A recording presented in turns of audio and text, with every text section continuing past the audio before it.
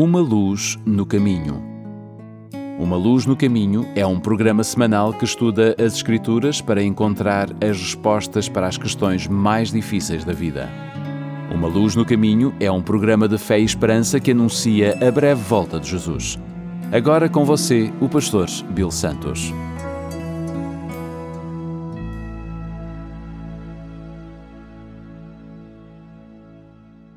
Bem-vindos ao programa Uma Luz no Caminho. O meu nome é Bill Santos. Muito obrigado por estar conosco. Nós, nos últimos programas, temos estudado alguns dos nomes de Deus. E hoje nós vamos analisar outro nome usado nas Escrituras. O nome Adonai. Adonai vem da palavra Adon, que significa firmeza, determinação, comando. Na forma singular, é uma maneira educada e respeitável de se dirigir a um superior, como um pai, um irmão mais velho, uma autoridade. Possivelmente, o equivalente moderno seria Senhor. Mas quando se refere ao nome de Deus, aparece no plural. E assim como Elohim, confirma a ideia da Trindade. Quando ela não se refere à divindade, sempre está na forma singular. Apenas quando se refere a Deus, é usado no plural. A primeira vez que encontramos esta palavra na Bíblia é na história de Abraão e Sara. Quando Abraão aproximou-se de Deus, havia duas preocupações em seu coração. Deus havia prometido a ele muitos herdeiros e uma grande herança. Muitos anos haviam se passado e a promessa não se cumpria. Como poderia Abraão ser o pai de muitos filhos se Sara nunca derá à luz nenhum filho? Então, Abraão pergunta, em Gênesis capítulo 15, no verso 2. Adonai Jeová, que me haverias de dar se continuo sem filhos? Abraão recebe uma resposta positiva em visão. Sua semente seria muito maior do que ele jamais esperou ser. Tão numerosa quanto as estrelas do céu. Sua herança seria muito maior do que ele possivelmente poderia imaginar, pois seria também a terra de muitas nações. Ele era apenas um servo humilde, mas confiou no poder de Adonai em tudo. Em Deuteronômio, os três nomes de Deus são usados em conjunto. Deuteronômio capítulo 10, no verso 17, diz: Pois o Senhor, Jeová, seu Deus, Elohim, é Deus de deuses e Senhor, Adonai, de senhores, o Deus grande, poderoso e terrível, que não faz acepção de pessoas, nem aceita suborno. O nome Adonai indica que ele é o mestre e nós somos os servos. Quem quer ser um servo? Toda a obediência parece até um certo ponto humilhante. Mas, por incrível que pareça, ninguém é mestre de si mesmo. Todos nós temos algum tipo de mestre a quem obedecemos. Alguns são servos de coisas materiais. O dinheiro os controla. Outros são escravos do prazer. E o prazer é um mestre cruel. Os prazeres do pecado parecem baratos, mas sempre paga-se um alto preço por ele. O povo de Deus é feliz por ser servo de Adonai. Os maus fazem como lhes agrada, enquanto o povo de Deus pergunta: Senhor, o que devo fazer? Atos capítulo 9, no verso 6. Eles concordam em aceitar como única missão o levar a mensagem de salvação até os confins da terra. Seu alvo é estabelecer o reino eterno de Deus, e por serem servos de Deus, eles tornam-se amigos. E Deus lhes disse, em São João capítulo 15, versos 14 e 15, vocês são meus amigos e fazem o que eu mando. Eu não chamo mais vocês de empregados, pois o empregado não sabe o que o seu patrão faz, mas chamo vocês de amigos, pois tenho dito a vocês tudo o que ouvi do meu Pai. Adonai não apenas representa o mestre dos servos, mas também o noivo. Sara chamou Abraão Senhor em Gênesis 18, verso 12. Betseba dirigiu-se a Davi como meu Senhor em 1 Reis, capítulo 1, versos 17 e 18. Lá está, ela respondeu: Rei Davi, o Senhor jurou pelo nome do Senhor seu Deus que o meu filho Salomão seria o rei em seu lugar e sentaria no seu trono, mas Adonais já se tornou o rei e o Senhor não está sabendo disso. O Espírito Santo usa a mais íntima relação conhecida pelo homem, a relação do matrimônio, para ilustrar nossa relação com o nosso Senhor Adonai. Deus disse que marido e esposa tornaram-se uma só carne. Do mesmo modo, nós estamos ligados ao nosso Criador. A Bíblia nos conta uma velha história de amor. O servo de Abraão tinha saído para procurar uma esposa para o seu filho Isaque. Perguntaram à moça, Gênesis 24, verso 58. Eles chamaram a moça e lhe perguntaram: Você quer ir com este homem? Quero, respondeu ela. Do mesmo modo como Rebeca, primeiramente respondeu que iria, suas palavras têm sido ecoadas pelos lábios de suas irmãs através das eras. Eu irei. Esta é a mais doce melodia na terra para aqueles que estão apaixonados. Eu irei. E ela saiu, mesmo significando separação da família e dos amigos. Algumas vezes isso pode significar solidão, doença, dor, pesar, decepção, tristeza, às vezes tragédia. Mas mesmo assim, ela disse: eu irei. E o mundo continua, porque homens ainda perguntam: você quer ir? E as mulheres ainda respondem da mesma forma antiga, com os olhos brilhantes e a voz trêmula: quero.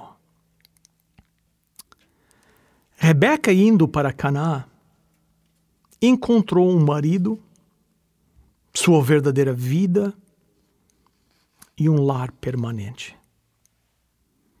Do mesmo modo, a alma que vem a Cristo entra em uma verdadeira comunhão, regozija na vida eterna pela fé e sabe que, pela graça de Deus, estará na terra de Canaã, na nova terra, e no descanso eterno para o povo de Deus.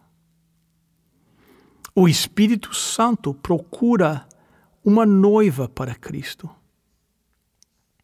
Você está disposto, amigo, a entrar nesta gloriosa relação espiritual com o seu Redentor e pertencer a Ele, regozijar-se nele, viver eternamente feliz? Este é o privilégio dos filhos de Deus. Então hoje, quando o Espírito apelar ao nosso coração, vamos dizer: eu irei. Cristo nos ama como um noivo ama a sua noiva. Isaías capítulo 62, no verso 5 diz: assim como o moço casa com a sua noiva, também aquele que a construiu casará com você. Assim como o noivo fica feliz com a noiva, também o seu Deus se alegrará com você. Jesus não é apenas o mestre, ele concordou em ser também o servo. A resposta dele ao profeta diz: eis aqui o meu servo a quem sustenho. Isaías 42, 1. Jesus disse em Mateus capítulo 20, verso 28, porque até o Filho do Homem não veio para ser servido, mas para servir e dar a sua vida para salvar muita gente. O Velho Testamento nos dá um quadro fascinante de um escravo a quem foi oferecido a liberdade, mas por causa do seu amor por seu Senhor e por sua família, ele decidiu ficar e servir. Êxodo capítulo 21, no verso 6, diz: então o dono o levará ao lugar de adoração, ali ele o encostará na porta ou no batente da porta e furará a orelha dele com um furador. Então ele será seu escravo para toda a vida. Furar a orelha era a marca de um servo. Em Salmos 40, verso 6, nós temos uma profecia messiânica que diz, de Jesus é dito: as minhas orelhas furastes. Hebreus capítulo 10, verso 5, enfaticamente aplica-se ao nosso Salvador, o servo sofredor. Através desta figura de linguagem, a Bíblia retrata as orelhas de Cristo sendo perfuradas de modo que, por sua voluntária escolha, ele se tornou nosso servo para sempre. Maravilha das maravilhas, de rei dos reis a servo dos servos. Paulo diz que ele tomou sobre si a forma de servo. Ele se tornou o filho de um carpinteiro, nascido em uma manjedoura, submeteu-se a servir à decadência da raça humana. Dr. Henry Sloane Coffin estava na China, falando para um grupo de pregadores cristãos daquela região, e disse: contem-me a respeito da fé cristã que os converteu da vossa antiga fé. Acaso foram os milagres? Não, eles tinham milagres em sua própria religião. Foram os ensinos de Cristo? Não. Seus próprios mestres ensinavam coisas maravilhosas. Finalmente, um dos mais velhos homens entre eles respondeu: foi Jesus lavando os pés dos seus discípulos. E todos os outros concordaram. A turba no jardim do Getsemane não o teria prendido se ele não o tivesse permitido. Ele disse a Pilatos: nenhum poder terias contra mim se de cima não te fosse dado.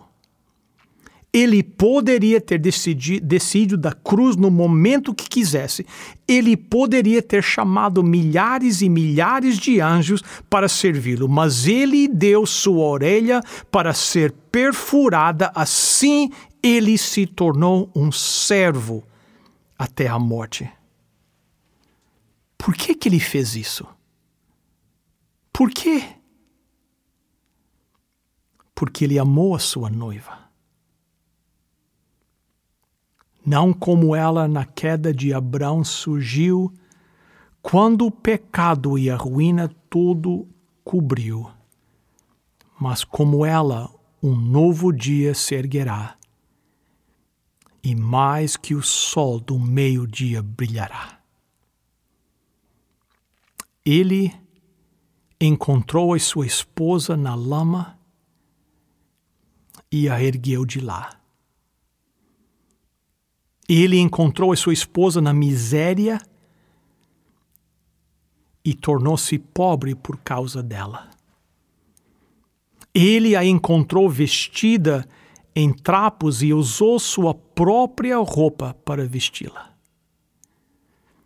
Ele a encontrou condenada e foi condenado por sua libertação. Ele a encontrou na terra e veio do céu para levá-la da terra ao local onde ele poderá estar para sempre com ele. Ele poderia morrer, mas não poderia negar o seu povo. Ele poderia deixar o céu, mas ele não poderia nos abandonar. Ele nunca estaria contente em ser glorificado a menos que o seu povo fosse glorificado com ele. Embora sendo o Rei dos Reis, ele teve as suas orelhas perfuradas por amor ao seu Senhor, sua esposa, seus filhos, e tornou-se servo deles para sempre. Enquanto houver um pecador perdido nesta terra, Cristo estará buscando. Pense nisso e receba a oferta da vida eterna oferecida por Jesus. Amém.